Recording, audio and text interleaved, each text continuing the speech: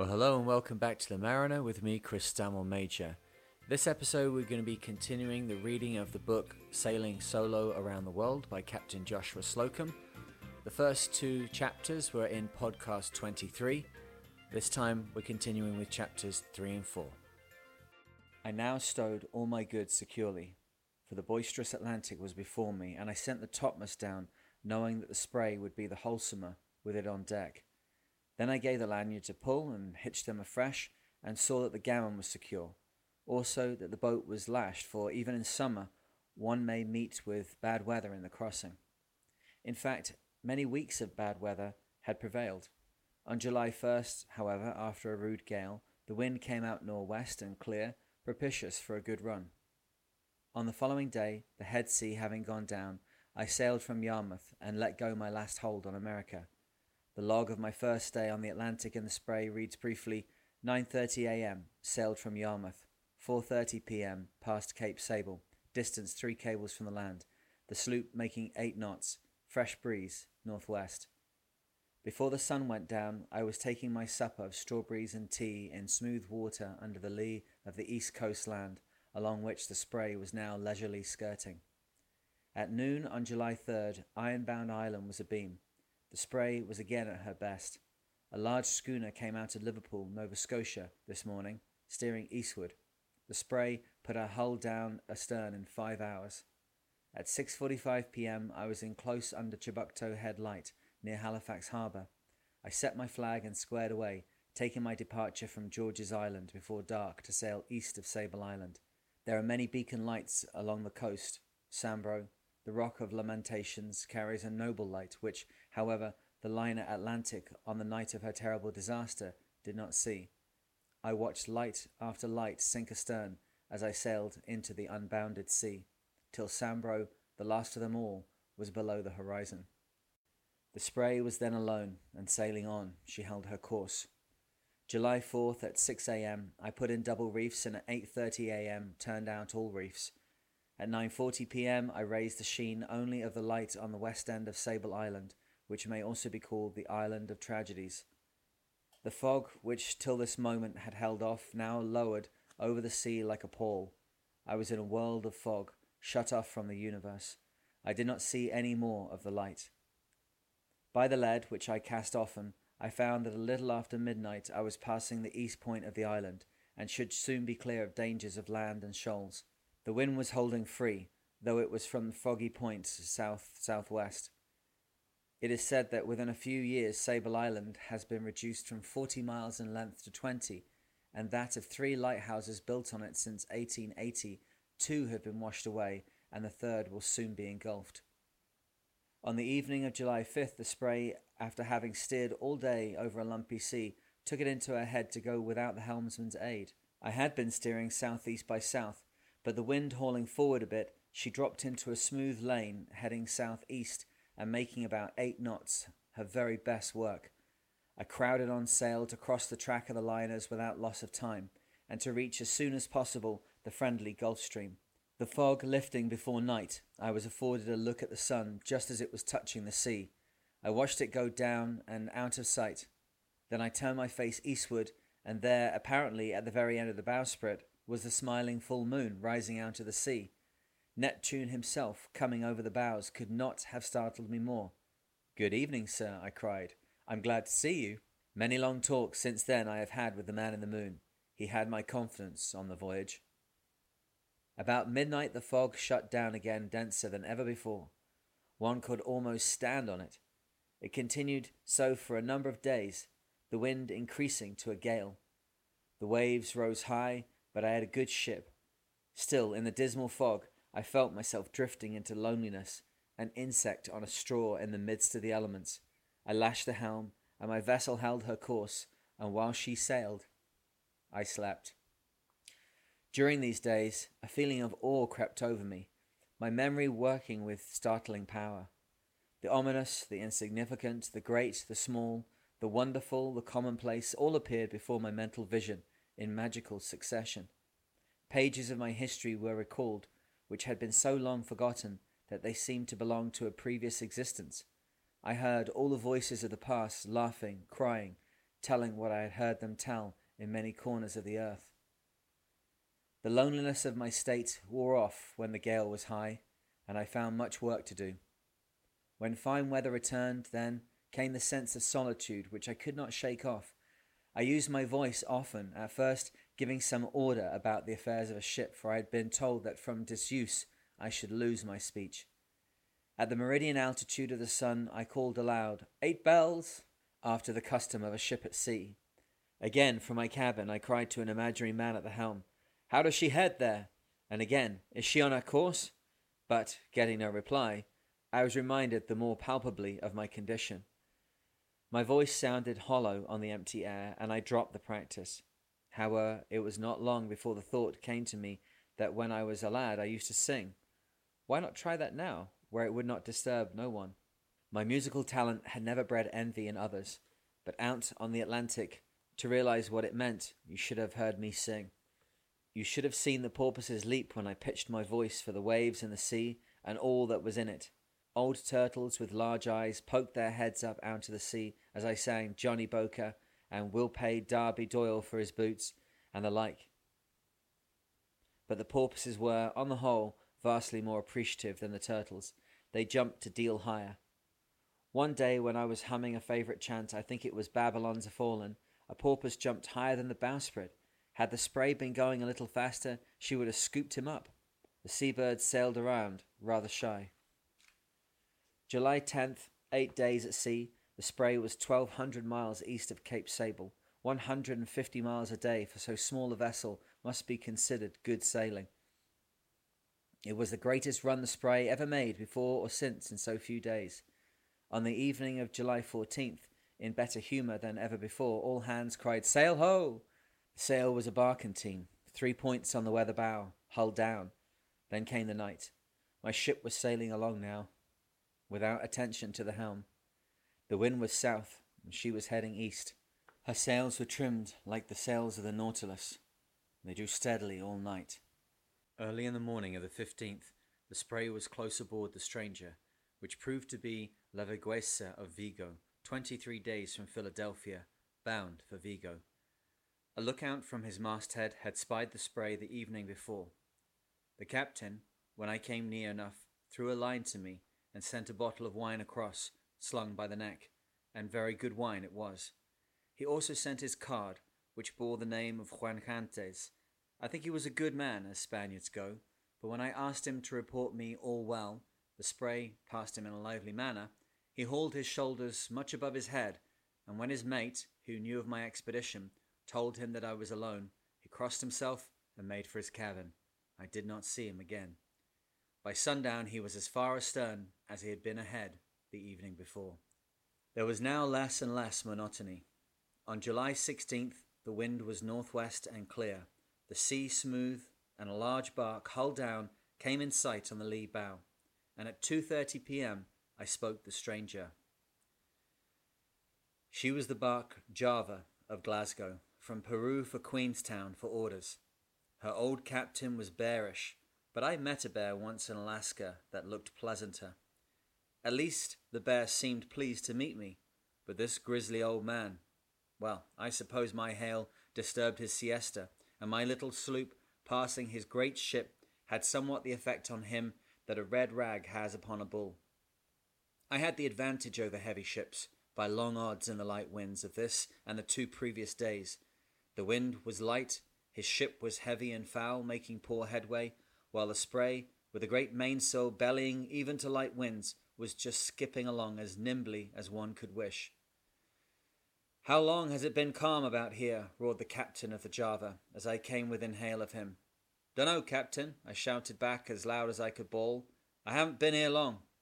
At this, the mate on the forecastle wore a broad grin.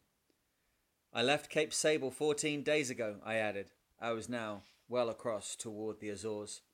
"Mate," he roared to his chief officer. "Mate, come here and listen to the Yankees yarn. Haul down the flag, mate, haul down the flag." In the best of humour, after all, the Java surrendered to the Spray. The acute pain of solitude experienced at first never returned. I had penetrated a mystery, and, by the way, I had sailed through a fog. I had met Neptune in his wrath, but he found that I had not treated him with contempt, and so he suffered me to go on and explore. In the log for July 18th, there is this entry: fine weather, wind south-southwest, porpoises gambolling all about. The SS Olympia passed at 11:30 a.m. Longitude west, 34 degrees, 50 minutes. It lacks now 3 minutes of the half hour, shouted the captain, as he gave me the longitude and the time. I admired the businesslike air of the Olympia, but I had the feeling still that the captain was just a little too precise in his reckoning. That may be all well enough, however, where there is plenty of sea room, but overconfidence, I believe, was the cause of the disaster to the liner Atlantic and many more like her. The captain knew too well where he was. There were no porpoises at all skipping along with the Olympia. Porpoises always prefer sailing ships. The captain was a young man, I observed, and had before him, I hope, a good record. Land ho! In the morning of July 19th, a mystic dome, like a mountain of silver, stood alone in the sea ahead. Although the land was completely hidden by the white, glistening haze that shone in the sun like polished silver, I felt quite sure that it was Flores Island. At 4:30 p.m. it was abeam. The haze, in the meantime, had disappeared. Flores is 174 miles from Fayal, and although it is a high island, it remained many years undiscovered after the principal group of the islands had been colonized. Early on the morning of July 20, I saw Pico looming above the clouds on the starboard bow. Lower lands burst forth as the sun burned away the morning fog, and island after island came into view. As I approached nearer, cultivated fields appeared, and oh, how green the corn! Only those who have seen the Azores from the deck of a vessel realize the beauty of the mid-ocean picture. At 4:30 p.m., I cast anchor at Fayal, exactly 18 days from Cape Sable. The American consul, in a smart boat, came alongside before the spray reached the breakwater, and a young naval officer who feared for the safety of my vessel boarded and offered his services as pilot. The youngster, I have no good reason to doubt, could have handled a man-of-war, but the spray was too small for the amount of uniform he wore.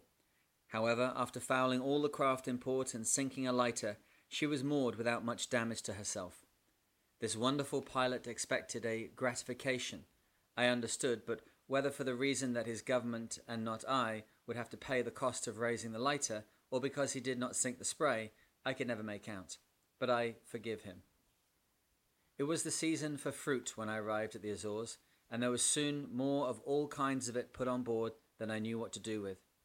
Islanders are always the kindest people in the world, and I met none anywhere kinder than the good hearts of this place. The people of the Azores are not a very rich community. The burden of taxes is heavy, with scant privileges in return, the air they breathe being about the only thing that is not taxed. The mother country does not even allow them a port of entry for a foreign mail service. A packet, passing never so close with mails for Horta, must deliver them first in Lisbon, ostensibly to be fumigated, but really for the tariff from the packet. My own letters, posted at Horta, reached the United States 6 days behind my letter from Gibraltar, mailed 13 days later. The day after my arrival at Horta was the feast of a great saint. Boats loaded with people came from other islands to celebrate at Horta, the capital or Jerusalem of the Azores. The deck of the Spray was crowded from morning till night with men, women, and children.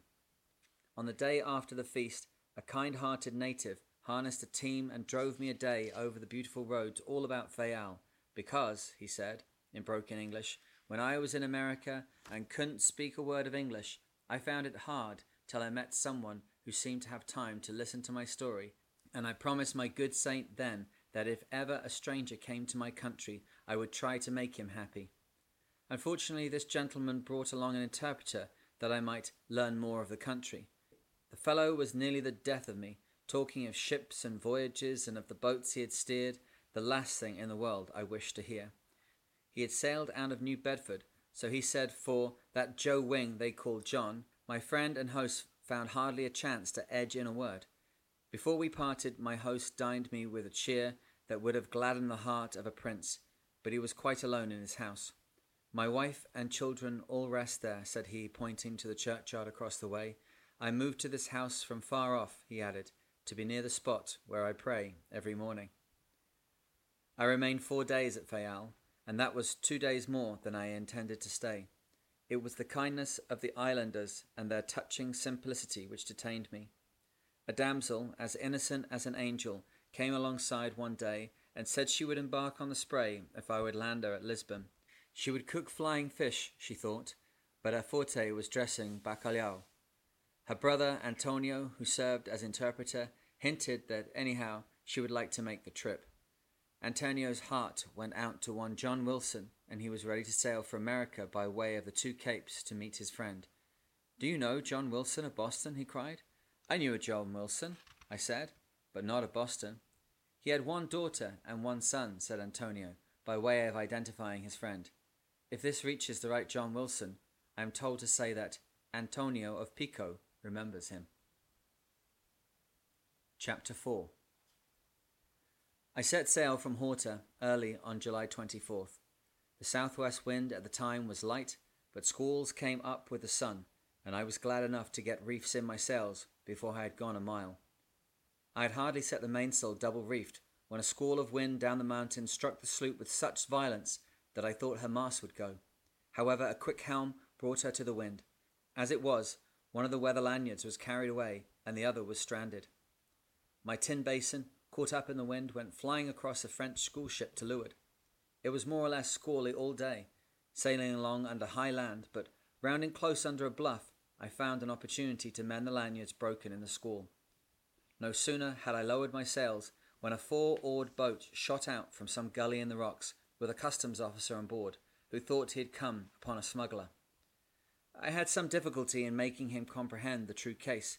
However, one of his crew, a sailorly chap, who understood how matters were, while we palavered, jumped on board and rove off the new lanyards I had already prepared, and with a friendly hand helped me to set up the rigging. This instant gave the turn in my favour. My story was then clear to all. I found this the way of the world. Let one be without a friend, and see what will happen. Passing the island of Pico, after the rigging was mended, the Spray stretched across to leeward of the island of St. Michael's, which she was up with early on the morning of July 26, the wind blowing hard. Later in the day she passed the Prince of Monaco's fine steam yacht bound to Fayal, where, on a previous voyage, the prince had slipped his cables to escape a reception which the padres of the island wished to give him. Why he so dreaded the ovation I could not make out. At Horta they did not know. Since reaching the islands I had lived most luxuriously on fresh bread, butter, vegetables, and fruits of all kinds. Plums seemed the most plentiful on the Spray, and these I ate without stint. I had also a pico white cheese that General Manning, the American Consul General, had given me, which I supposed was to be eaten, and of this I partook with the plums. Alas, by night time I was doubled up with cramps. The wind, which was already a smart breeze, was increasing somewhat with a heavy sky to the southwest. Reefs had been turned down, and I must turn them in again somehow. Between cramps I got the mainsail down, hauled out the earrings as best I could, and tied away, point by point, in the double reef. I am a careful man at sea, but this night in the coming storm I swayed up my sails, which, reefed though they were still too much in such heavy weather, and I saw to it that the sheets were securely belayed. In a word, I should have laid to, but did not. I gave her the double reef mainsail and whole jib instead, and set her on her course. Then I went below and threw myself upon the cabin floor in great pain. How long I lay there I could not tell, for I became delirious. When I came to, as I thought, from my swoon, I realized that the sloop was plunging into a heavy sea, and looking out of the companionway, to my amazement, I saw a tall man at the helm. His rigid hand, grasping the spokes of the wheel, held them as in a vice. One may imagine my astonishment. His rig was that of a foreign sailor, and the large red cap he wore was cock-billed over his left ear, and all was set off with shaggy black whiskers. He would have been taken for a pirate in any part of the world. While I gazed upon his threatening aspect, I forgot the storm and wondered if he had come to cut my throat. This he seemed to divine. "Señor," said he, doffing his cap, I have come to do you no harm. And a smile, the faintest in the world but still a smile, played on his face, which seemed not unkind when he spoke. I have come to do you no harm. I have sailed free, he said, but was never worse than a contrabandista. I am one of Columbus's crew, he continued. I am the pilot of the Pinta, come to aid you. Lie quiet, Senor Captain, he added, and I will guide your ship tonight. You have a calentura, but you will be right tomorrow. I thought what a very devil he was to carry sail, and again, as if to read my mind, he exclaimed, Yonder is the Pinta ahead. We must overtake her. Give her sail, veil, veil, muy veil. Biting off a large quid of black twist, he said, You did wrong, Captain, to mix cheese with plums. White cheese is never safe unless you know whence it comes. Quien sabe? It may have been from leche de capra, and becoming capricious. Avast there, I cried. I have no mind for moralizing. I made shift to spread a mattress and lie on that instead of the hard floor, my eyes all the while fastened on my strange guest, who, remarking again that I would have only pains and calentura, chuckled as he chanted a wild song. High are the waves, fierce, gleaming, high as the tempest roar, high the seabird screaming, high the azure. I suppose I was nigh on the mend, for I was peevish and complained, I detest your jingle, your azure should be at roost, and would have been were it a respectable bird. I begged he would tie a rope yarn on the rest of the song, if there was any more of it. I was still in agony. Great seas were boarding the spray, but in my fevered brain I thought they were boats falling on deck, that careless draymen were throwing from wagons on the pier, to which I imagined the spray was now moored, and without fenders to breast her off. You'll smash your boats, I called out again and again, as the seas crashed on the cabin over my head. You'll smash your boats, but you can't hurt the spray. She is strong, I cried. I found, when my pains and calentura had gone, that the deck, now as white as a shark's tooth from seas washing over it, had been swept of everything movable. To my astonishment, I saw now at broad day that the spray was still heading as I had left her, and was going like a racehorse. Columbus himself could not have held her more exactly on course. The sloop had made 90 miles in the night through a rough sea. I felt grateful to the old pilot, but I marvelled some that he had not taken in the jib. The gale was moderating, and by noon the sun was shining. A meridian altitude in the distance on the pattern log, which I always kept towing, told me she had made a true course throughout the 24 hours. I was getting much better now, but was very weak and did not turn out reefs that day or the night following, although the wind fell light. But I just put my wet clothes out in the sun when it was shining, and lying down there myself fell asleep. Then who should visit me again but my old friend of the night before, this time, of course, in a dream. You did well last night to take my advice, said he, and if you would, I should like to be with you often on the voyage, for the love of adventure alone. Finishing what he had to say, he again doffed his cap and disappeared as mysteriously as he came, returning, I suppose, to the Phantom Pinta. I awoke much refreshed, and with a feeling that I had been in the presence of a friend and a seaman of vast experience. I gathered up my clothes, which by this time were dry, and then, by inspiration, I threw overboard all the plums in the vessel. July 28th was exceptionally fine. The wind from the northwest was light and the air balmy. I overhauled my wardrobe and bent on a white shirt against nearing some coasting packet with genteel folk on board. I also did some washing to get the salt out of my clothes. After it all, I was hungry, so I made a fire and very cautiously stewed a dish of pears and set them carefully aside till I had made a pot of delicious coffee, for both of which I could afford sugar and cream. But the crowning dish of all was a fish hash, and there was enough of it for two. I was in good health again, and my appetite was simply ravenous. While I was dining, I had a large onion over the double lamp stewing for a luncheon later in the day. High living today. In the afternoon the spray came upon a large turtle asleep on the sea. He woke with my harpoon through his neck, if he awoke at all. I had much difficulty in landing him on deck, which I finally accomplished by hooking the throat halyards to one of his flippers, for he was about as heavy as my boat. I saw more turtles, and I rigged a burton ready for which to hoist them in, for I was obliged to lower the mainsail whenever the halyards were used for such purposes, and it was no small matter to hoist the large sail again. But the turtle steak was good. I found no fault with the cook, and it was the rule of the voyage that the cook found no fault with me. There was never a ship's crew so well agreed. The bill of fare that evening was a turtle steak, tea and toast, fried potatoes, stewed onions, with dessert of stewed pears and cream. Sometime in the afternoon I passed a barrel buoy adrift, floating light on the water. It was painted red and rigged with a signal staff about 6 feet high. A sudden change in the weather coming on, I got no more turtle or fish of any sort before reaching port.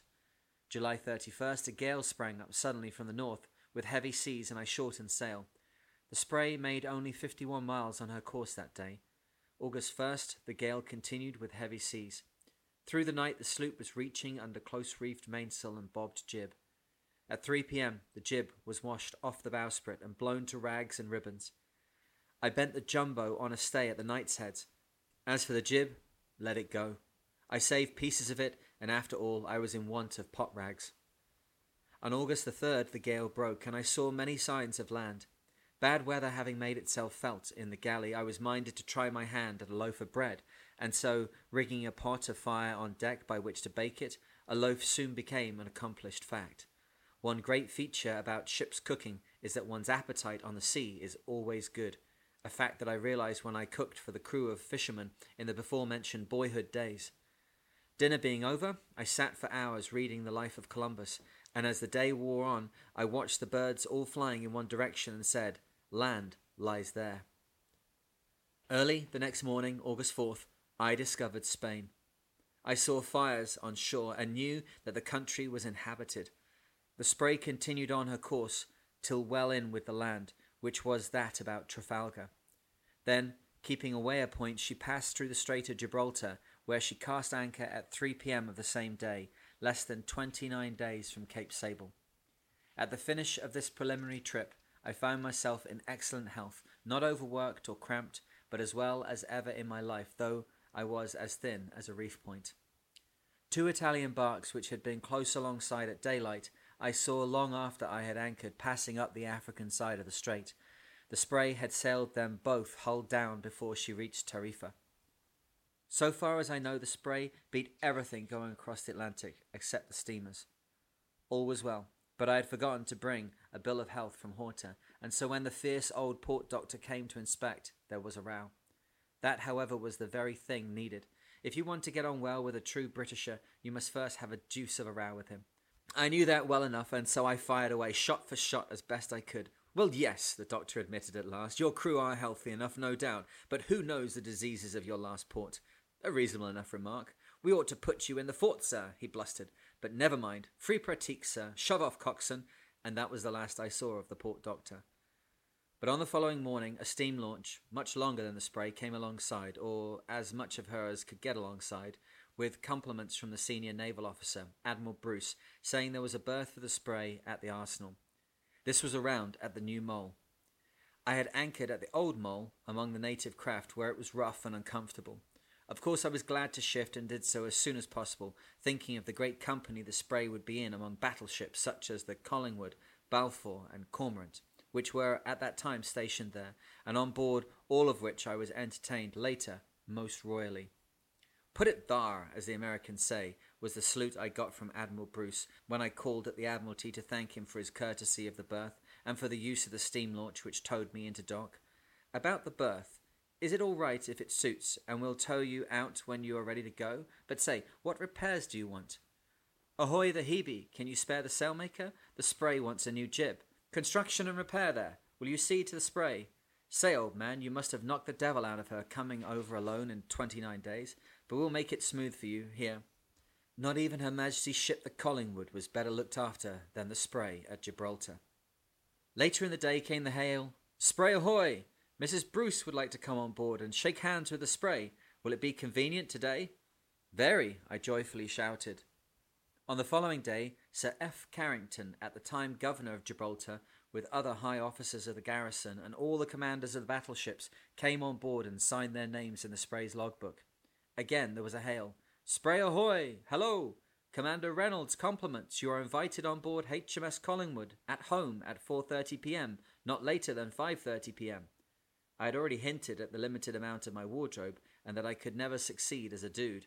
"You are expected, sir, in a stovepipe hat and a clawhammer coat." "Then I can't come." "Dash it, come in what you have on, that is what we mean." "Aye, aye, sir." The Collingwood's cheer was good, and had I worn a silk hat as high as the moon, I could not have had a better time, or been made more at home.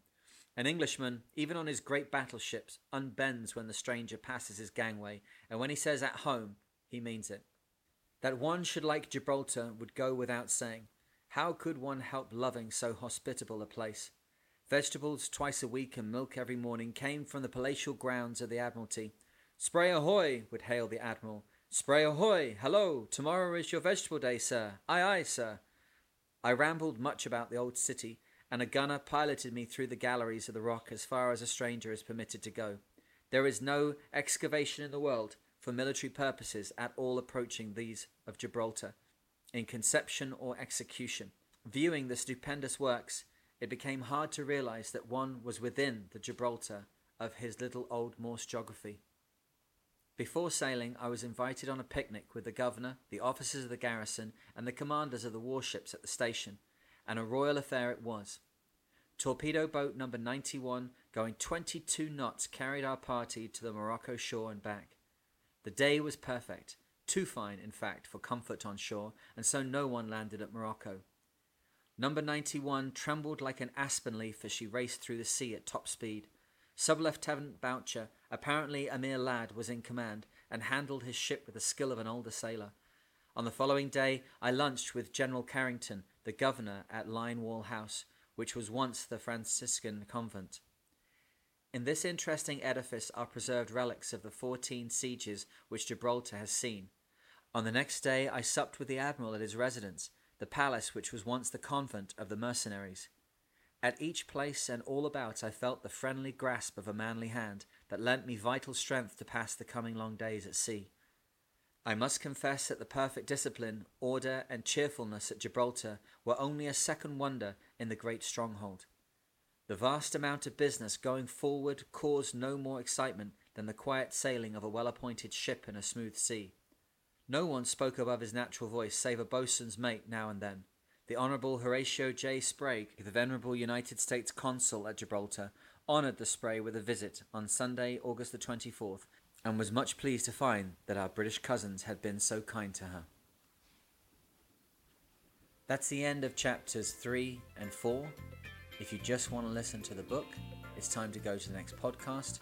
If you want to hear my commentary as a solo sailor on this incredible book, continue listening.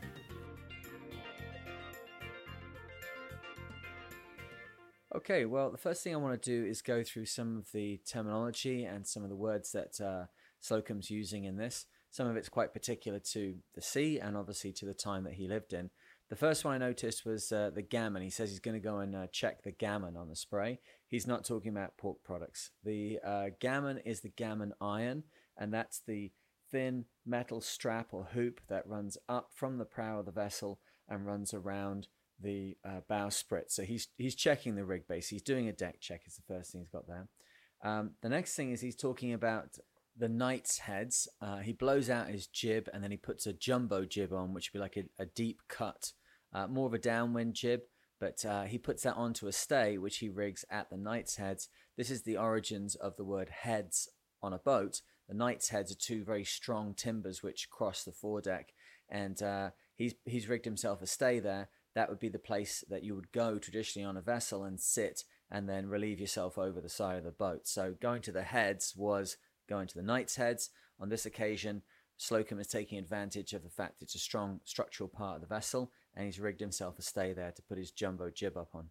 Next, he talks about the lanyards when he breaks part of his rigging as he's leaving Pico. The lanyards would have been, on a traditional vessel, the shrouds are held in place by deadeyes. They're solid lumps of wood made from lignum vitae, the wood of life. They have 3 holes in them. That's your deadeye. And the rope which runs up from the chain plates and round through the deadeyes and creates the tension on the rigging, those are your lanyards. He talks about packets quite a bit, mail packet and packet steamers and things. Traditionally, packet vessels would have been ones that literally were carrying the mail. They're on very regularized, scheduled journeys. They were the mail packets, but then packet became a word for any vessel that had a regular scheduled route that it went down. bacalhau, which the girl offers to cook from on the boat, is Portuguese for codfish. Obviously, the Azores are owned or were owned exclusively by Portugal at this point. Um, he talks about having to rig a Burton, which is a way for him to get the turtles that he's killed up onto the boat. A Burton is a light tackle, a light, we'd say block and tackle, but technically the pronunciation is tackle. So a Burton is a particular kind of light tackle. It would be characterized by having just two blocks. The upper block would be secured to some overhead position. The lower block would have a lifting eye in it, and there'd just be a single line that runs round, attached at the top block, running through the bottom block, and then back up to the top block and to the person that's doing the pulling. So this being different from a whip or a runner or a Spanish Burton or a tall jigger or a quarter tackle or all the other combinations which add up to being the different kinds of blocks and tackles used on a ship. The next little bit of terminology here: when he's on the naval vessels, they ask him to come at home. That means like casual dress, basically. That's why they're saying, yeah, that's what we meant. Just wear whatever it is that you can wear. And I see here also that he talks about a bobbed jib. A bobbed jib would just be a jib where you've got a couple of reef points set into the bottom of it, and you can kind of tuck up the lower part, adjust your sheet to a slightly higher kringle on the side of the jib, and that means that a lot more water is going to pass underneath the jib. So those are the little basic bits of terminology that came up in there. I really like these two chapters, and it may be of interest for you to know, and you probably detect this already. They have a very kind of deep meaning for me, those two chapters. I had to actually cut and edit that piece so much, like so much, so that I had something I could give to you. It was incredibly emotive for me to read this. Slocum's words really speak to me as a solo sailor and as someone from Nova Scotia and someone who's had this book in my hands since I was literally a teenager, and then was able to actually translate that into sailing solo around the world. So a very hard editing job for me, but I wanted to give you a couple of details there of the different words that are in use. But to talk about how this makes me feel, I actually went down onto the boat last night. There was a bit of a storm here in Nova Scotia, and as you know, I look out the window here at my house, and I'm able to look down to the water where my own boat, which I'm going to take solo around the world, the Pride of Nova Scotia, is sitting. And I thought, what better way to be able to discuss how these two, for me, very important chapters make me feel. So here it is. Here's a recording of me down on the boat. It's an opportunity for me to just talk to you, and I would be talking to you as if you were sitting on the step in the boat chatting away to me. This is my thoughts on this section of this incredible book.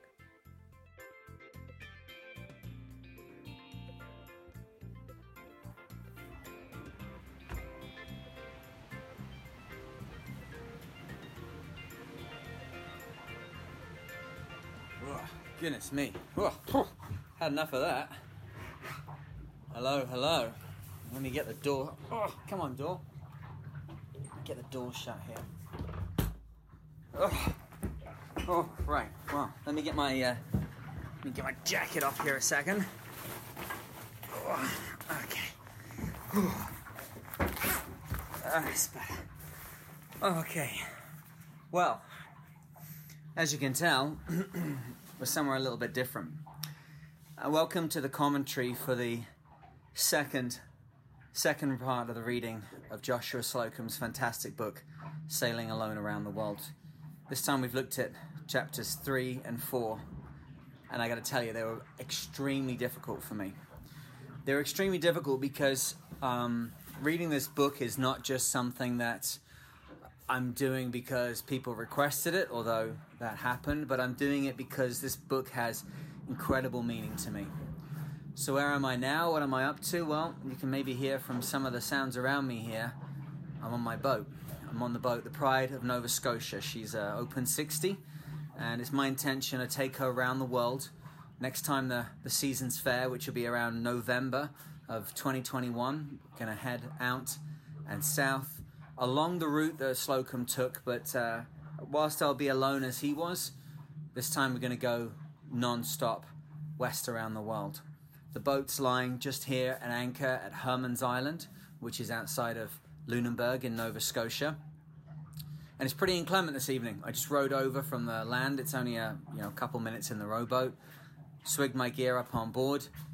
Came down the deck and just checked a few things, made sure the mooring lines are okay, checked the backstays were tensioned, and thought I'd start recording as I came in here.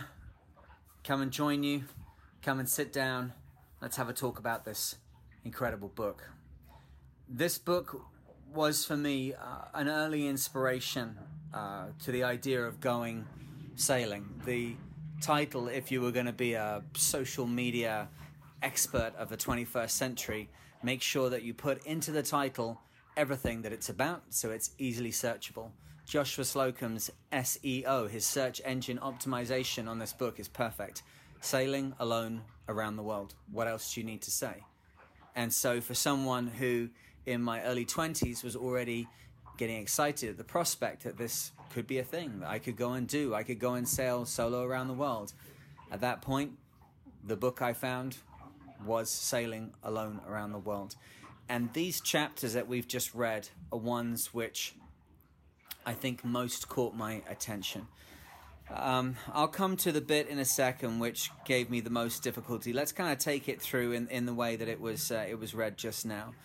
Chapter 3 opens with Slocum really setting off onto what is going to be his solo circumnavigation. Now, he could have set off from Nova Scotia, from the area where he began in Maine, and he could have gone pretty much south. If you're going to go around the world and you're going to set off from Europe, you basically have to cross from Europe down to the Canary Islands and then go over the equator about 40 degrees west, and then go down the east coast of South America and recurve your way back in towards the Horn. That could be Cape Horn if that's where you're heading to, as Slocum was. That's an unusual way to do a circumnavigation. I know I'm about to go and do one. Or you're curving your way around the St. Helena High, that high pressure area that sits over the area of St. Helena in the Southern Atlantic, and you're heading into Cape Town. There was no real need for him to head out to Gibraltar, and I do wonder often why he decided to do that first. I think maybe it was to test the boat. I know for myself, when I contemplate going and doing this voyage that I'm going to go and do, I look at that initial crossing as an opportunity to shake down the boat, kind of run the sprites over the side, and make sure that she's as she needs to be for the journey ahead. There was no particular reason. I think maybe also we heard in chapter 2 that he did have some doubts, and doubts are okay as long as doubts are overcome and you get towards the thing that you really want to do. It's intelligent to have doubts. Doubts make you look at something more carefully. They allow you to feel your way around the problem and kind of see it from different angles and really make up your mind where you want to be. Some of the most important decisions I've made in my life, I've literally gone and sat somewhere for 5 or 6 hours and just thought about it until I had a decision that felt right in me. I think when we listen to Slocum sitting at his little sea anchor at Cash's Ledge there, and he's deciding, well, I did say I'd go, dangers of the sea accepted, and he's trying to find a way out of it. He's kind of deciding it through with himself, and then he decides he wants to go. But I think the trip out across the Atlantic is his opportunity to shake down this boat. Remember, he had already done a year fishing with the Spray, although he reports he wasn't much good at it. But he hadn't been out, from what we know, and done some very big voyages. When he sets off from Yarmouth at the southern tip of Nova Scotia, he rounds up onto what we call the South Shore here. And I have to say, if you could listen to the recording of me, the actual recording that I did of reading these 2 chapters, I don't know what it'll come out to in the final edit. I imagine not much more than 25 or 30 minutes. But it took me an hour and 40 minutes to make that recording, and I'm just not that illiterate that I couldn't read the book. The problem for me was that so many elements of this book really sing to me, really speak to me in a very visceral way. As I'm reading this part of the second page I got into, he says, "At noon on July 3rd, Ironbound Island was abeam." Ironbound Island, he's talking about East Ironbound Island, which is just at the mouth of Mahone Bay, and famously was depicted in maybe not so complimentary play called Rockbound in the 1920s. Ironbound was a small island which had an incredibly hardy folk. Literally, the phrase, I've said to you before, Nova Scotia is where the phrase wooden ships and iron men comes from. Ironbound is the island that it comes from.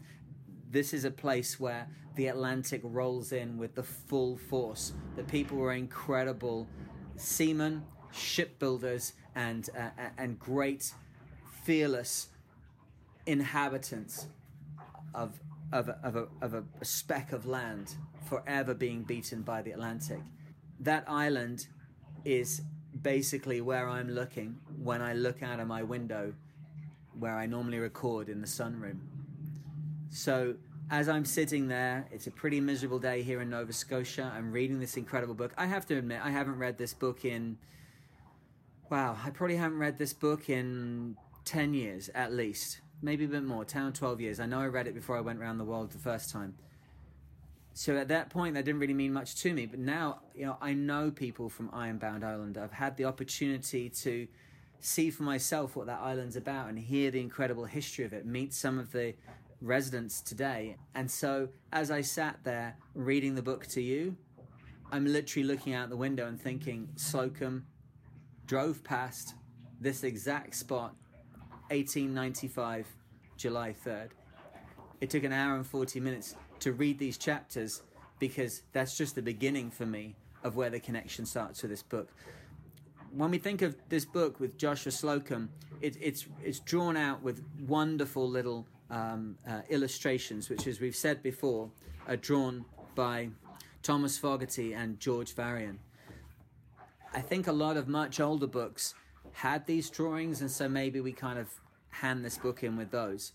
The fact of the matter is, I've got a couple of other books about Joshua Slocum, and they have absolutely up-to-date, photography in terms of that they had black and white, clear, crisp photos of the man, of the boat. There was no kind of mystery from history. This is somebody who's really only 120, 130 years ago was a real and living person. That's within the memory of certainly great-grandmothers. So as I'm reading this book, and I'm looking out the window one way and looking down at my own boat, looking down here at the Pride of Nova Scotia I'm sitting on now, and then I look the other way, and I'm looking directly at Ironbound Island that Slocum drove past on his way out to be the first person to sail solo around the world, I gotta say, this stuff is very close to my heart. The thing that I love about these sections of this book is that he makes a connection with what it is to be a solo sailor. Being a solo sailor, I think a lot of people worry if they're going to get seasick. They worry if they're going to get lonely. They wonder if they can handle the boat, if they can handle the storms, if they can handle, victualling the boat and the logistics and the repairs and all that kind of stuff. And I think what Slocum does is he opens himself up a little bit and reveals a little bit about who he is and how he feels about things.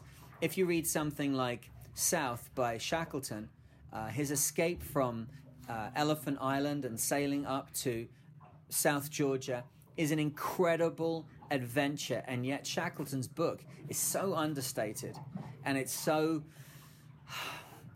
cold in a way that you never really get a view of the man. And I've actually had to read other books by other people to be able to get a view of the man. I'm sure that Slocum got input on reading this book, I have no doubt, but it's very, very sensitively written, and that grouchy old curmudgeonly seafarer thing which he kind of writes of himself as being, the fact that he's saying that reveals that he has this introspection and he has this personality which is in itself actually very delicate and very creative and very, very soft in a way. He the way he describes things, he's talking about, he always says porpoises, but what we would say now is dolphins. he's talking about the dolphins alongside the boat. He's talking about saying good evening to the moon. When the moon comes up, it kind of gives him a jump. It's right there at the end of the bowsprit. It feels like it's climbed onto the boat. And then he says good evening to it. And we have a lovely little picture in the book, a lovely little illustration with him doffing his cap to it. And he says that many a long talk since then I've had with the man in the moon. He had my confidence on the voyage. I think what Slocum does is he's giving this thing of like, I'm going to go and sail around the world and I'm going to go and do all this stuff. He's an incredibly experienced seafarer at this point. He's already been out fishing on the Spray for a year. It's not like anything's new. And yet he's able to draw the reader in and give us the opportunity to experience what it might be like. You do talk to the moon. You do talk to the boat. You do notice the porpoises and you notice that they seem to be having fun. You do notice other ships and you kind of race them if you can. If you get to talk to other people, these days it'd be on the VHF and they sound a bit boorish and bearish as he did when he spoke to the ship that he went past. That has an effect on you, but you still appreciate it because it's another person to talk to. Think about it for a second. He didn't need to tell us any of this stuff. He's already a super experienced guy. He didn't need to say that, oh yeah, middle of the day I shout 8 bells. He didn't need to say that. He didn't need to say anything. He literally could have written a book which was just basically his log turned out and made into a book. That would have been exciting enough. This guy's solo. He went around the world. But he took this opportunity to express something else. And that, I think, is in these 2 chapters where the thing that really drew me into this book and has been an extremely difficult thing for me to then read it to you with the experience that I've had since then. And if anybody's joining this and doesn't know exactly my background, 300 plus thousand miles, probably 80 or 90,000 of them solo, twice around the world, solo around the world. A lot of what Slocum is talking about is, I can tell you it's right, because I've been there. And when I say that it was difficult for me to read the book, I mean that I was choked up, like I was crying, I had to stop. It's so close that it takes you back. And going and doing this stuff is not something that you're just like, oh, I'm just going to go and sail around the world and I'll be back at 5. It takes a huge amount out of you. And there's a little bit further on in this book, as I say, which is something that for me, Jesus, that one bit probably took me half an hour to read. But anyway, where are we up to? So, he's talking about the fog. He's talking about getting out over the fog of the Grand Banks. As you leave Nova Scotia, you have very, very cold water, which is being pushed down from the island of Labrador. It's cold. The air is quite warm in July. There's actually a race here in Nova Scotia, the Halifax Saint-Pierre race. Saint-Pierre is a very small island, French territory, just off the coast of Newfoundland. And we have a race that goes from Halifax up to Saint-Pierre, and it's always scheduled to arrive just before Bastille Day, which puts it roughly this time of the year. And the famous thing about that race is that you can end up leaving Halifax, going straight into a fog bank, and the next thing you see is someone's face literally on the dock in Saint-Pierre.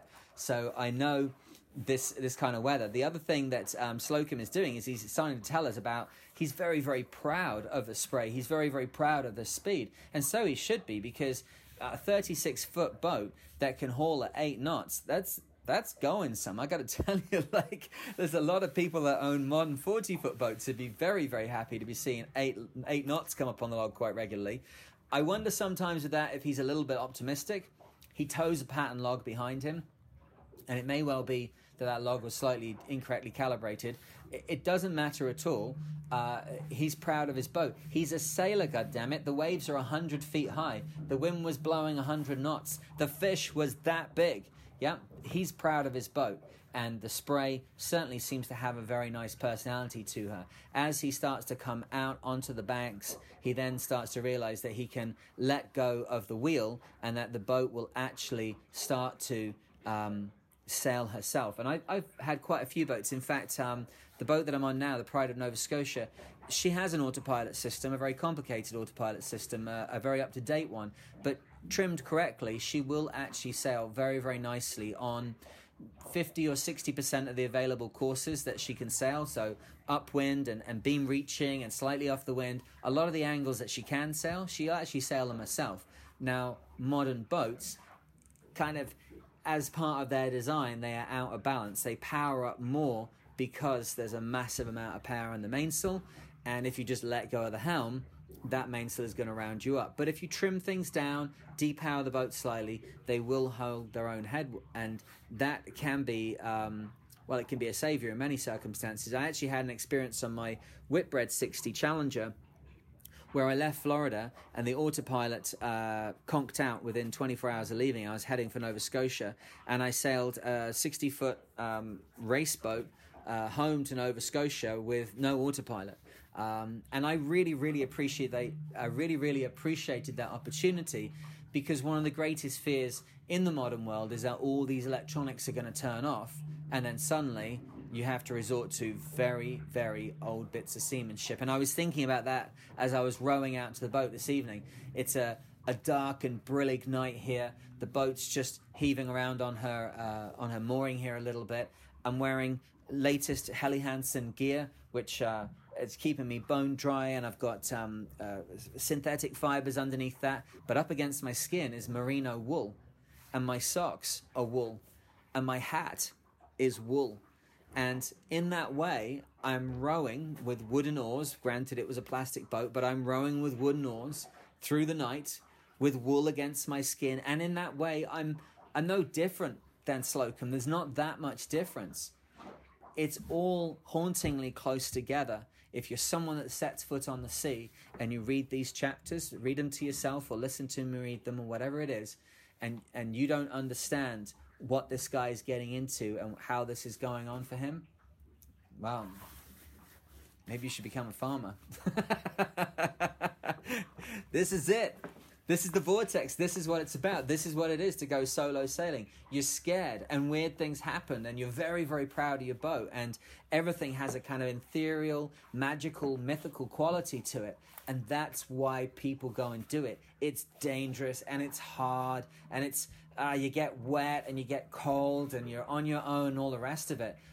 But also, it's an incredible place to be, and an incredible opportunity to be at one with yourself and kind of at one with your demons and find out what's going on inside your own head and deal with what the sea throws at you. What I love also about this, he starts talking about, he's got a real rum sense of humor, hey? He says, my musical talent had never bred envy in others, but out on the Atlantic, to realize what it meant, you should have heard me sing. You should have seen the porpoises leap when I pitched my voice for the waves and the sea and all that was in it. I've got to say, I'm a singer. I'm not someone you're ever going to pay to go and see, but I love to sing. And when things get bad, I do turn into the like onboard jukebox. And if you don't know it, dolphins love to be talked to, whistled to, sung to, whatever it is. I sailed with a chap called Sandy Marr. When I first went to sea, one of the most inspirational seafarers I've ever had the great luck to share a watch with.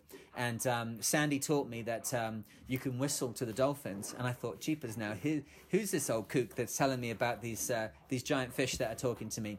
And then he would whistle to them, and you would see the increased energy in their leaping, and they'd be closer to the boat, and there'd be more of them, and they seemed a lot more kind of excited.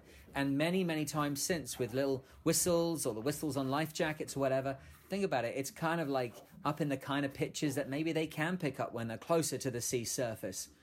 Also, if you're inside the boat and you start to sing, or the engine's running, or the radio's on, or something's happening, the dolphins do like hear what's going on inside the boat. And if you're quiet inside the boat, you can hear them.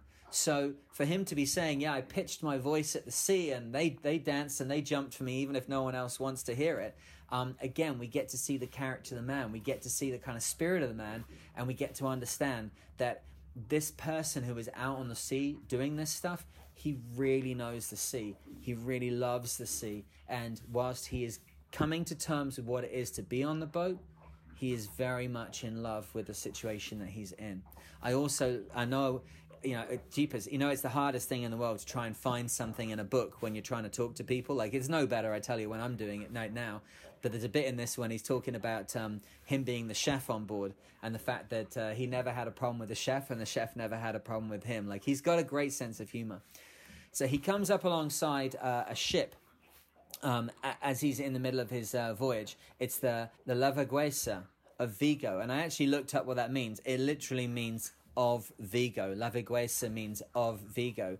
Now, as I was looking up the pronunciation of Laveguesa, I found that there was a little discussion on a notice board on yachts and yachting, I think it was, and somebody that was writing there from Vigo in Spain was saying that his grandfather had told him that he was actually on watch on this vessel when it came alongside Slocum at sea. Now, I have a feeling that there'd be a lot of people in the world who would know that Slocum had gone and done this thing, and so it'd be very easy, perhaps, for stories to get extended and kind of improved upon over time, and that there was probably quite a lot of people that were on watch when their ship came alongside Slocum. But either or, Slocum says that it was a barkentine that he came alongside, and that the other person said that it was actually a three-masted golenta with squaresails on its foremast, which would look exactly like a barkentine. He did also say that they were coming round from Philadelphia with a cargo of oil. So, I don't know, maybe it's true. It's pretty specific, isn't it? But again, what we get to understand is that this book of Slocum's, it's not a fiction, it's not a fairy tale. He is a professional seafarer who's been out and about on the seas for years and years, and in his log, he is reporting every ship that he comes alongside, and then that comes out in the book. And I love that because it means also that a lot of the other things that we get to read about how he feels and the things that he sees and the things that he does, they're also probably quite real recollections and reproductions of what actually happened on his voyage. It is a fair and credible non-fiction book. It's real. It happened. He sailed past my house. He says he's got some funny things to say. Again, another reason I had to slow down when I was reading this is he says things like, "I think he was a good man, as Spaniards go." Like, it's obviously from another world, but he says that the guy obviously did not have a lot of understanding or a spiritual understanding of what Slocum was doing. They passed him a bottle of wine, which was very much appreciated by Slocum, but then when the mate of that vessel points out to the captain that he's alone, the captain just crosses himself and goes below. It reminds us the fact that sailing alone, even now it's very rare, but sailing alone at that time was totally unheard of. He would have been a very strange curiosity for any professional seafarers at that time, and no wonder the man crossed himself and went below. I love also in this next bit, he meets the bark Java out of Glasgow that's from Peru to Queenstown, is what he says. It's going to the south of Ireland, what's now Cork, and he's going there for orders. So he's dropped off his load and he's headed back to Ireland to go and get a new load and new orders. And this chap obviously not so happy to speak to Slocum. And you still get that today when you're on VHF. Sometimes you'll hail a ship on the VHF because you want to pass a message, because you want to get the weather forecast, because there's some kind of crossing situation, you want to clarify what's happening, and you'll get a very, very spirited, positive conversation from someone who's on watch and happy to talk to you. Other times, it's almost impossible to raise them unless literally you recite back to them their IMO number, their IMO, their International Maritime Organization number, and their MMSI, their Mobile Maritime Safety Information number. If you quote those numbers to a ship that's not responding to your hail, they'll sometimes come back to you and then sometimes start talking to you. But when they do that, when you've kind of like shook the hive and got them irritated and made them come on, they're just as boorish and bearish as this guy is on this book. But Slocum, being the professional he is, he's got something to say to him. The captain says, "How long has it been calm about here?" And Slocum shouts back at him, "Dunno, Captain. I haven't been here that long." The captain on the other boat, not impressed to meet up with Slocum, I don't think. He again then tells us about another ship. And sometimes, these older books, they do have this somewhat repetitious style, but you have to take it for what it is. It's a different time, and now everything has to be like popcorn worthy. If you're not like pounding popcorn into your face when you're watching a film, then something's wrong. And a book has to be like every page is it's a page turner, 2 thumbs up from this. It was an action-packed thriller. You know what's amazing about this? The guy's sailing solo around the world. He doesn't have to like make every single thing into something exciting. But then he tells us about the Olympia, and his point is kind of interesting. It's a steamship, and at first, of course, I thought it was the Olympic. The Olympic was the first of the Olympic-class ships that were built by Harland and Wolff for Cunard. The second in that class was the Titanic. So when he said Olympia for a second, I was thinking, hang on, what year is this? So no, it's not the Olympic, it's the Olympia. And his point is that he feels that they are too precise in their navigation, that their feeling of precision in their nav is actually something that could lead to them having a problem. He says, I have the feeling still that the captain was just a little too precise in his reckoning. That may be all well enough, however, where there is plenty of sea room, but overconfidence, I believe, was the cause of the disaster to the liner Atlantic, and many more like her. The captain knew too well where he was. I think there's something to be said there. If you kind of don't know where you are, or you're a little bit unsure, think about how you'd feel. Think about how good the watch would be that you would be calling for. Think about how keen you would be for star sights, for looking at the weather, for any kind of land that came in sight, any kind of other vessels. Think how much more on it you would be if you didn't really kind of particularly know where you are. Flip forward to now, as I'm sitting here inside the boat, and I look at a dashboard which is just arrayed with navigation information, with satellites being connected to this boat that then tell me within literally meters where I am on the surface of the planet. And not just one, but as I look here now, there's probably 4 different GPS signals being displayed in some fashion or other on this boat from 4 different antennas. Plus I've got a gyroscopic compass. In fact, I've got 2 because there's a backup on the back of it.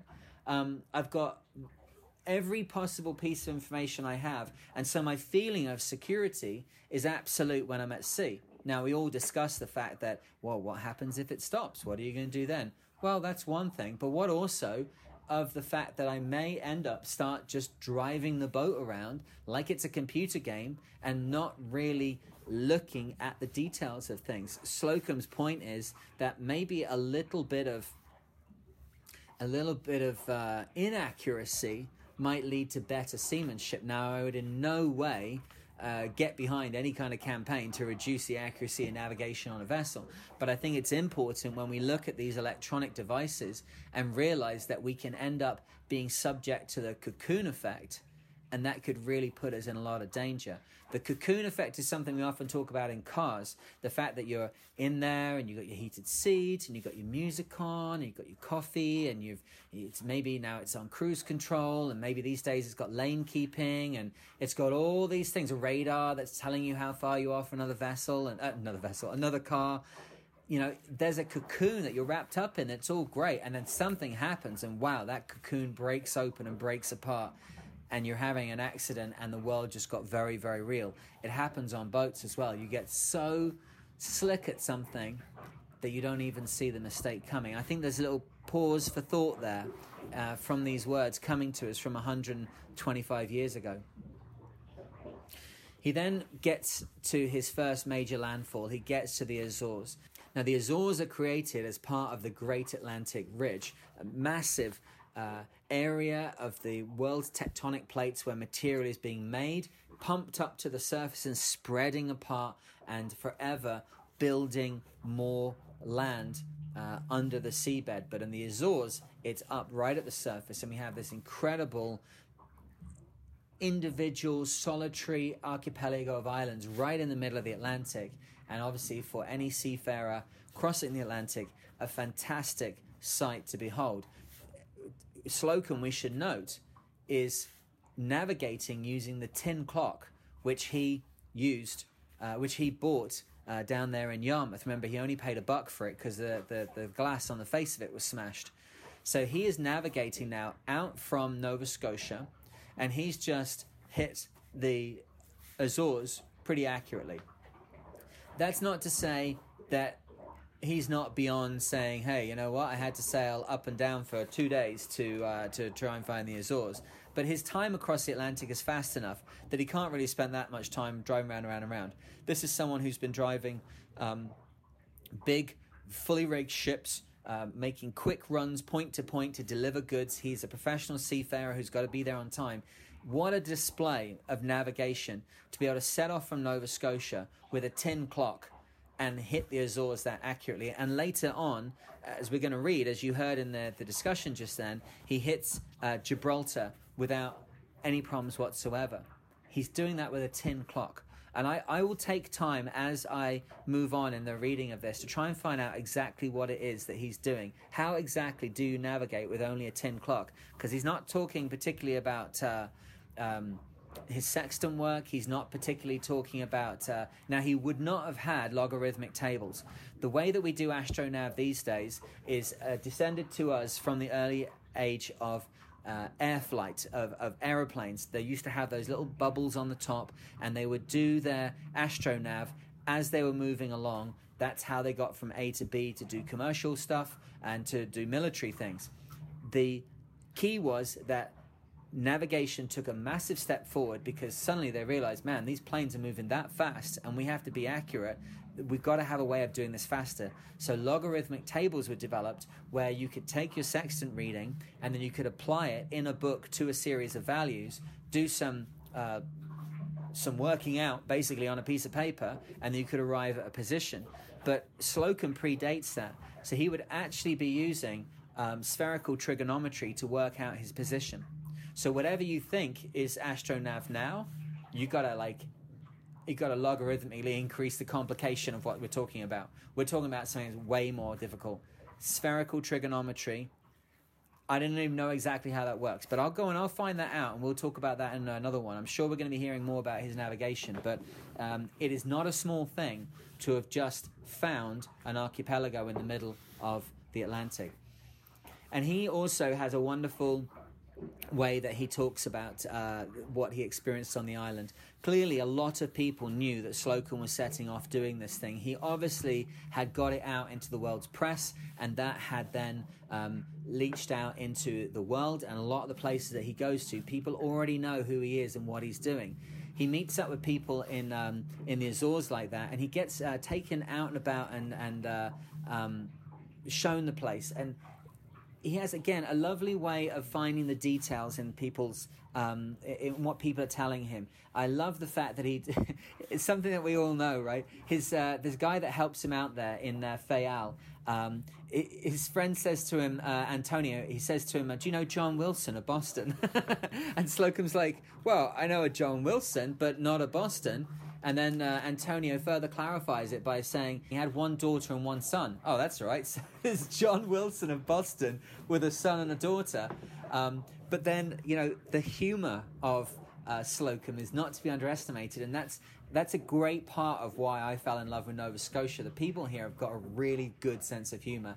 And so Slocum adds into his book, which is being published to go around the world on the return from his voyage. If this reaches the right John Wilson, I am told to say that Antonio of Pico remembers you. How fantastic. So he sets off from Horta then, and he sets off into a storm. And this, for me, chapter 4 of this book is where the real emotion of this book kicks in. And that's why I wanted to come out to the boat this evening to talk to you about this. The boat that I'm sitting on now is the sister ship of the Open 60 that I took solo around the world. And I don't know if any of you ever saw the documentary that was done about it called Hell on High Water. It was on ESPN and Star and Discovery, all those things, for a while in like 2010, 2011. But it was a very difficult voyage for me. I'd already sailed once around the world, and there was only 8 weeks between the voyages. And when I set off into a very complex situation. I hadn't sailed solo very much before. I'd never sailed an open 60. I'd driven 60, 70-foot race boats around the world, but I never sailed an open 60 on my own. It was a massively steep learning curve. I had someone who had already waited for me while I'd gone off and circumnavigated the world, but as any sensible person would do, she had decided that relationship needed to come to an end because I was just somebody who was forever away. That's not how any relationship should ever be. And so I set off having caused the destruction of that relationship. My father was very, very ill with brain cancer. And to be absolutely honest, I was already burnt out from working for a year, taking a crew of 20 amateurs around the world in the Clipper race. So emotionally, I was already at a very difficult place in my head. And then the physical exertion of being on the boat, the huge fear and trepidation and all the mistakes I made breaking the boat and learning how the boat sailed, plus, of course, this ongoing anguish. I wasn't fair to the person I left at home. It wasn't fair that I was out there, which is causing my mother and father a huge amount of anguish, as you can understand. And my father, because of the brain surgery he'd had, was not really able to rationalize what was happening emotionally for him. So it was a mess. It was a mess. And so this boat that I'm on now, it's to say the sister ship of that boat, it's different in many, many ways. It's this one's painted white inside and the other one was grey. And I think in a way that kind of, I chose to do that because it's kind of how I feel about it. I feel lighter, I feel brighter, I feel more positive this time. This boat is, I've been through every inch of this boat. I've sailed it already a good way. I've got all the experience of being on the other vessel. I'm very, very happy with this boat, with how it works. I've got thousands, hundreds of thousands of miles more experience now than I had before.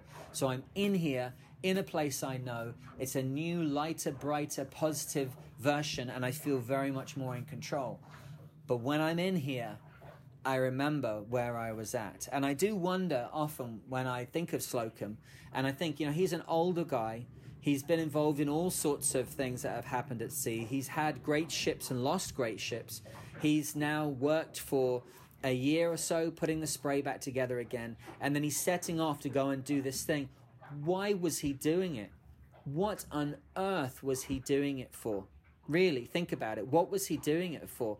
Why would some old codger like seafarer suddenly up and decide he's going to take a 36-foot boat and sail solo around the world? Slocum had a passion and he had a love for the sea, but as much as something was drawing him to the sea, I believe something was pushing him to the sea. And that is the two sides of a very deadly blade that you have to play with when you go and do things completely on your own. And we've already learned that he had some doubts about what he was doing. And I've already put forward my thought that perhaps he set off and went across the Atlantic first because he wanted to kind of like think about it a little bit. I'm actually looking at the lovely illustration, which is here on page 35, showing his route. And indeed, he sets off from Sable Island, takes a very straight route to the Azores, and then we cut into chapter 4 as he's leaving the Azores and he gets into what is his, I think, first proper big at-sea storm with the spray. And therein starts a sequence of events which have always been totally haunting for me. As I sit here now, I'm sitting in the cabin of the boat, and the red lights are on. All of the navigation board ahead of me, as I say, is lit up with all the things there. And the door, well, let's open her up.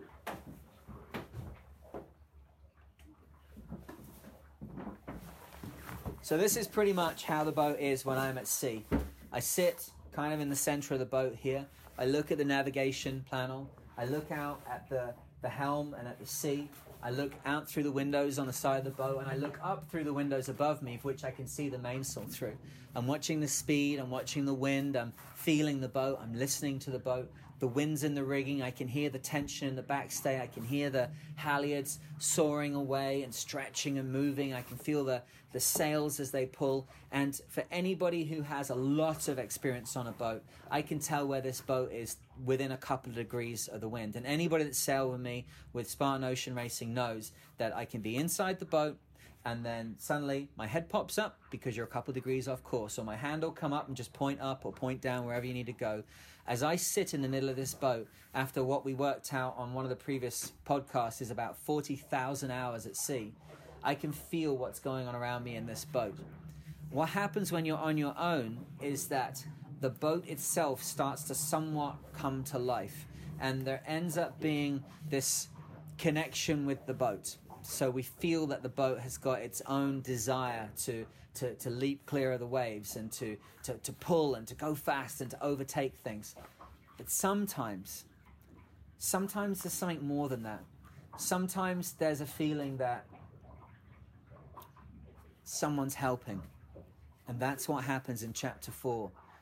Slocum takes on some cheese and some plums in the Azores and decides to make himself a little bit of something up and eat it. And within a very small amount of time, he's doubled up with cramps. He says the wind, which was already a smart breeze, was increasing somewhat, with a heavy sky to the southwest. Reefs had been turned out, and I must turn them in again somehow. Between cramps, I got the mainsail down, hauled out the earrings as best I could, and tied away point by point in the double reef. There being sea room, I should, in strict prudence, have made all snug and gone down at once to my cabin. Okay, so it's the wind's increasing, and he's got quite a lot of sail up, but he decides to kind of let it go.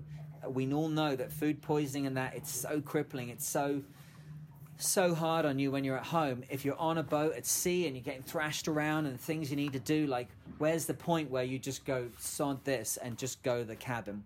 And Slocum gets to that point. He says, I'm a careful man at sea, but this night in the coming storm, I swayed up my sails, which, reefed though they were still too much in such heavy weather, and I saw to it that the sheets were securely belayed. In a word, I should have laid to, but did not. I gave her the double reef mainsail and the whole jib instead, and set her on course. And then I went below and threw myself upon the cabin floor in great pain. Slocum's in a very difficult position now.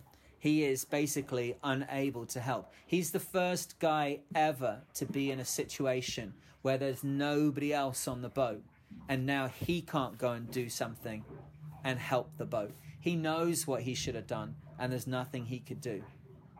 And that's when help arrives.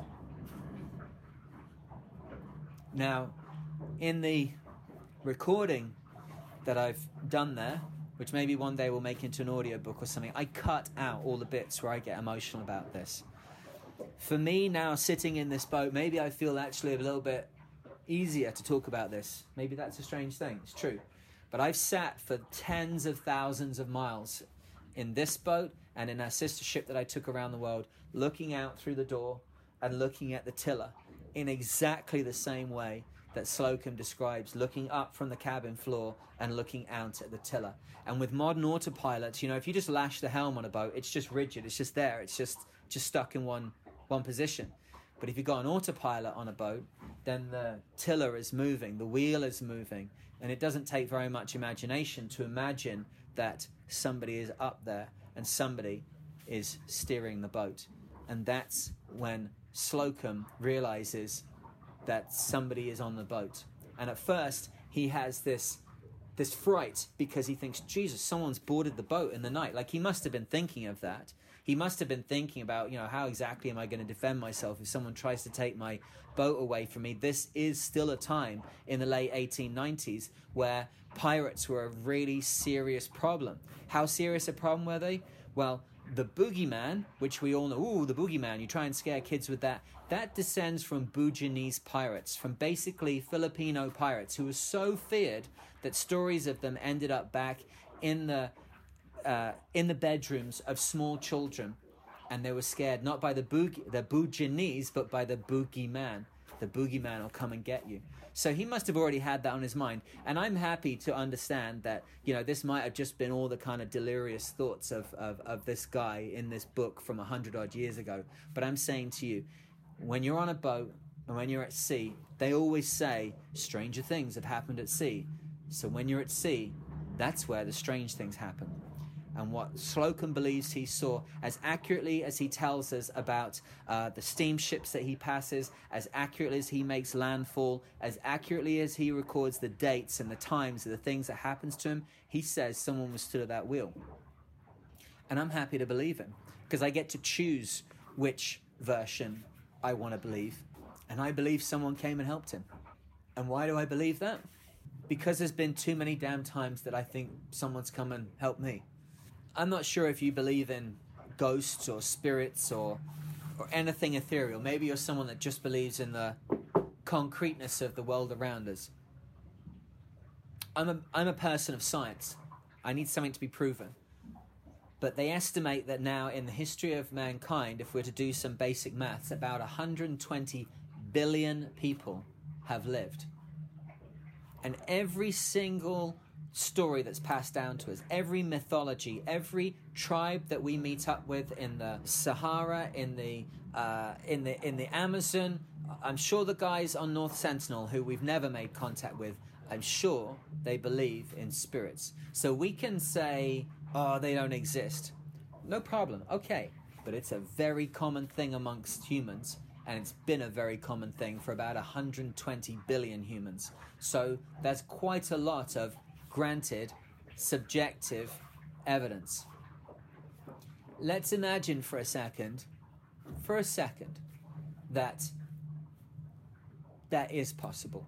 That at the moment it just lies somewhat outside of the science that we understand. The science that we understand is dedicated towards the development of the technology which we have created in about the last 100 years. Remember, Slocum is dealing in a world of brass and iron, of tallow and tar and wood and cotton. Very, very basic things. Since Joshua Slocum's day, we have pushed our technology in a particular direction. And now we're pretty certain we've got everything stitched up. And yet every lesson of history says that just around the next corner is going to be some massive revelation. So all in the history of humankind, we've had some kind of understanding there might be something else.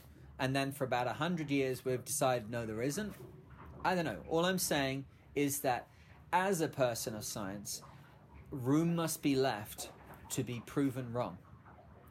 So my experience of being at sea is that events have transpired which are so freakishly coordinated that even if I put them to the test of random chance, of billions of random chances, and I'm just noticing a couple of ones that work out favorably to me, even if I do that, it's still very, very difficult to believe that there wasn't some other kind of force or spirit or consciousness or whatever behind them. And I like to think that we're always worried about, oh, ghosts, they're going to come and get you, they're going to come and have you, they're going to be a problem for you. Maybe. There's some people that are like that in the world. But the majority of people that I meet in the world, like 99% of the people I meet in the world, they're awesome. They're kind. They'll try and help you. They'll try and lend a hand. They're there for excitement and adventure, and they want to be part of what's going on.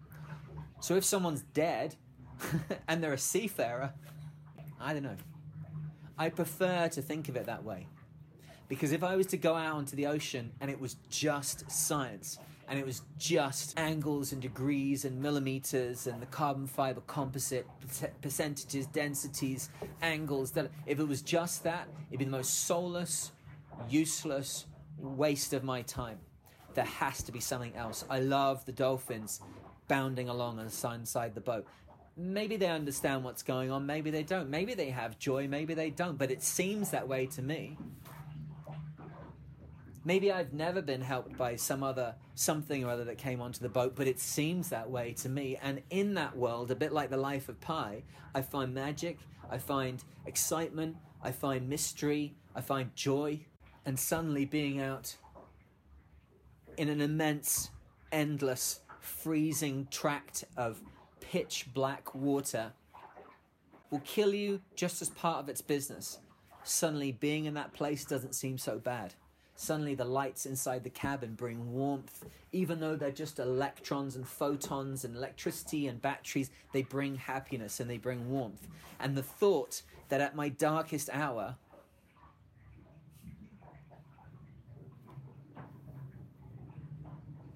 a shaggy, old, whiskered contrabandista might step aboard and help me out, I'll take that. And I think Slocum took that. And I don't mind that he wants to tell us about it in this way, and I thank him for it, because I've looked out from exactly where I'm sat, and on the sister ship of this vessel exactly where I'm sat, and I've looked out at that tiller on nights where the boat's doing 20, 25, 30, 33 knots, and it's hooning down the front of waves, and waves are bigger than office blocks, and the boat's powering into them, and all goes dark inside, and you think, Jesus Christ, this is it, this is the end. And then she pulls her nose up she comes out of the ocean, and she sets off again at 20 knots, and you can hear the waves smashing against the bottom of the boat, and you can hear the backstays under 20 tons of load just humming and thrumming in the wind, and you look out at that tiller, and you think, Jesus,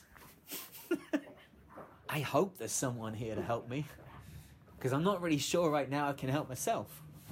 What Slocum sees is the pilot of the Pinta, and there's a wonderful depiction of him looking up from the cabin, and this high-booted, tunicked, with a big belt around him, this big shaggy, whiskered Spaniard, Phantom, is there taking the wheel. And Slocum's nervous, and he starts to look up and check this guy out. And I don't know if you've ever actually had proper hallucinations from being ill. I have once. I got very, very sick once. We'd sailed from Hong Kong to Japan on the tall ships race, Sail Osaka, in 1997. We were on our way back. We came into Kagoshima, and God knows what I'd eaten or what had happened to me, but I remember being in my bunk, and I was all over the place, and I really appreciate what's going on here. Slocum describes, and again, remember, he didn't have to tell us this. He didn't have to share this.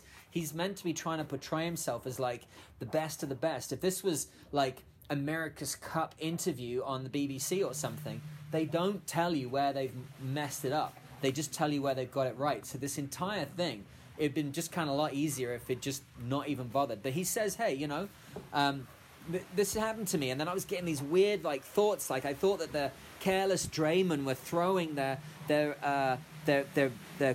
boats down onto the spray.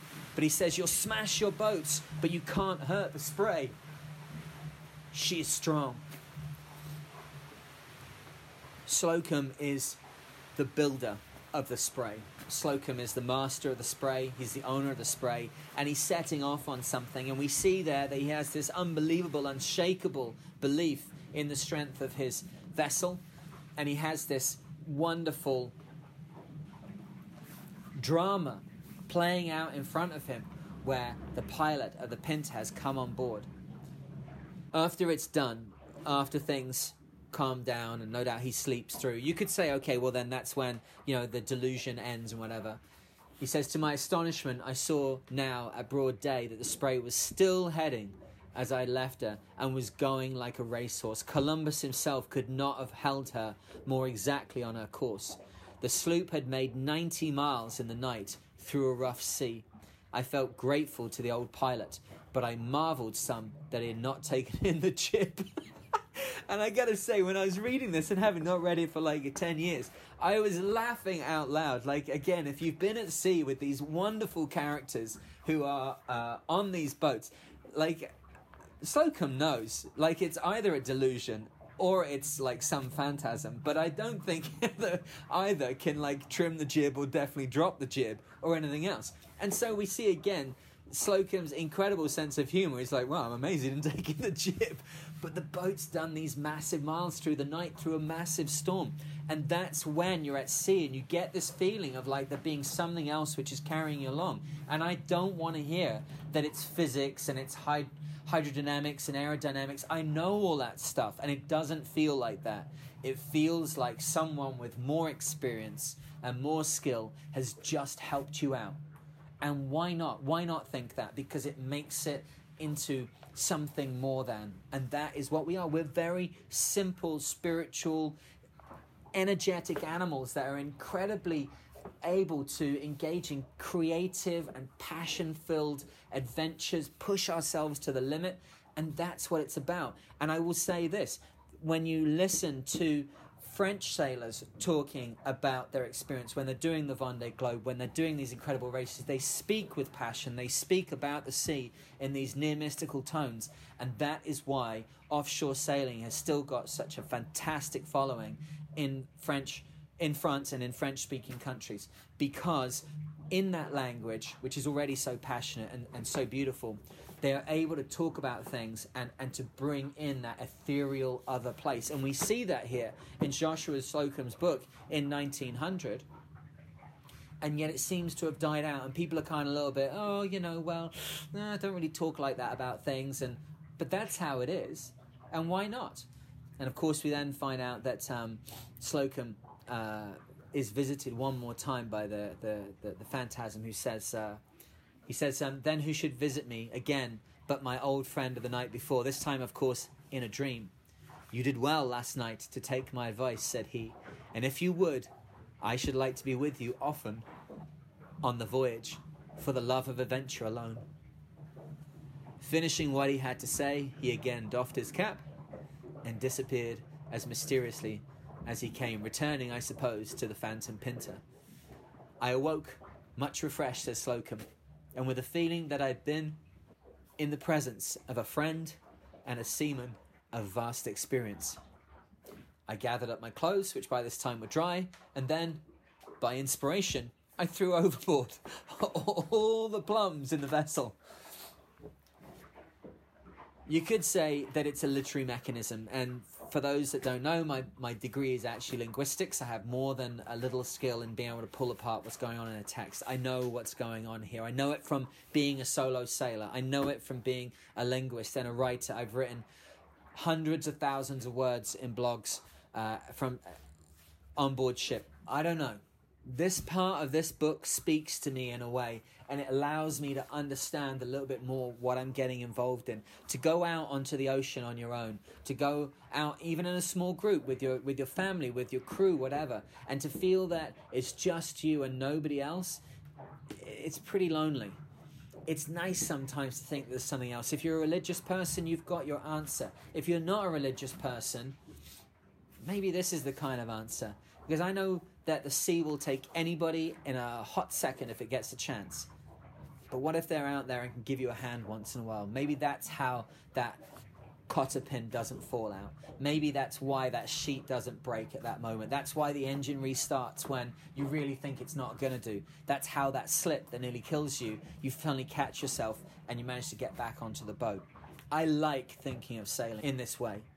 I'm going to continue to keep thinking of it in this way. And to my dying day, I will always look at this image of Slocum looking up at that contrabandista, the pilot of the Pinter, out, and I will look as I am now, out through this doorway, out at the tiller of one of these boats and think, there's nothing new in sailing. By my woolen socks and by my woolen hat, there's nothing new in sailing. The end of this chapter is Slocum getting to Gibraltar. And he again has a fantastic way of discussing his interaction with people. That is Slocum's great skill. He has a fantastic interaction with the doctor that comes on board in Gibraltar. He's a he's a Brit, and as a Brit, I understand exactly what he's saying. The doctor seems to have a problem with the fact that he hasn't got a health certificate out of Horta. And being a Brit, he's a little bit, he's got a stick up his ass, right? So he says that there was a row. Slocum has a row with this guy. He continues, that, however, was the very thing needed. If you want to get on well with a true Britisher, you must first have a deuce of a row with him. I know that well enough, and so I fired away shot for shot as best I could. Well, yes, the doctor admitted at last. Your crew are healthy enough, no doubt, but who knows the diseases of your last point? And there, of course, Slocum's got him, and the guy has to go ashore. What certificate does he need? It's just him. Like, as long as he stood up, who else is there? So, I love that. The details that Slocum's able to pull out and to share with us are just as rich and just as florid as as anybody going into a port now would experience. And of course then we've got the description of him being very well looked after in Gibraltar, as he then I think really makes a decision about what's going to happen next. Again, if I flick back to that little map which is on page 35, he crosses the Atlantic, goes into Horta, goes into Gibraltar, and that then is where he turns and sets off. He's heading down the Atlantic, down towards South America, and that really is the beginning of when Slocum sails around the world. If you're going to do a circumnavigation, you have to start in one hemisphere and cross to the other hemisphere and do a certain amount of mileage. Until we can circumnavigate the Arctic Ocean through the Northwest Passage and the Northeast Passage, no true circumnavigation in terms of the rules we have now will ever start in the Southern Ocean. So you're going to start in the Northern Hemisphere, you're going to go south, you're going to go south of the three stormy capes, you're going to come back up, and you're going to cross your outbound path. And that's what Slocum does, and that's what makes him the first circumnavigator. But for us listening to and reading the book, this really now is where the story of Slocum sailing around the world in the first solo circumnavigation really begins. He's shook down the boat. He's got himself the phantasm of the pilot of the Pinta on board to help him along the way. He's thrown all the plums over the side of the boat, and now it's time to go sailing. I look forward to taking you through the next couple of chapters in the next one. Cheers. Right, well, I better get myself off this boat now. Oh my goodness. How's it out here? Ugh.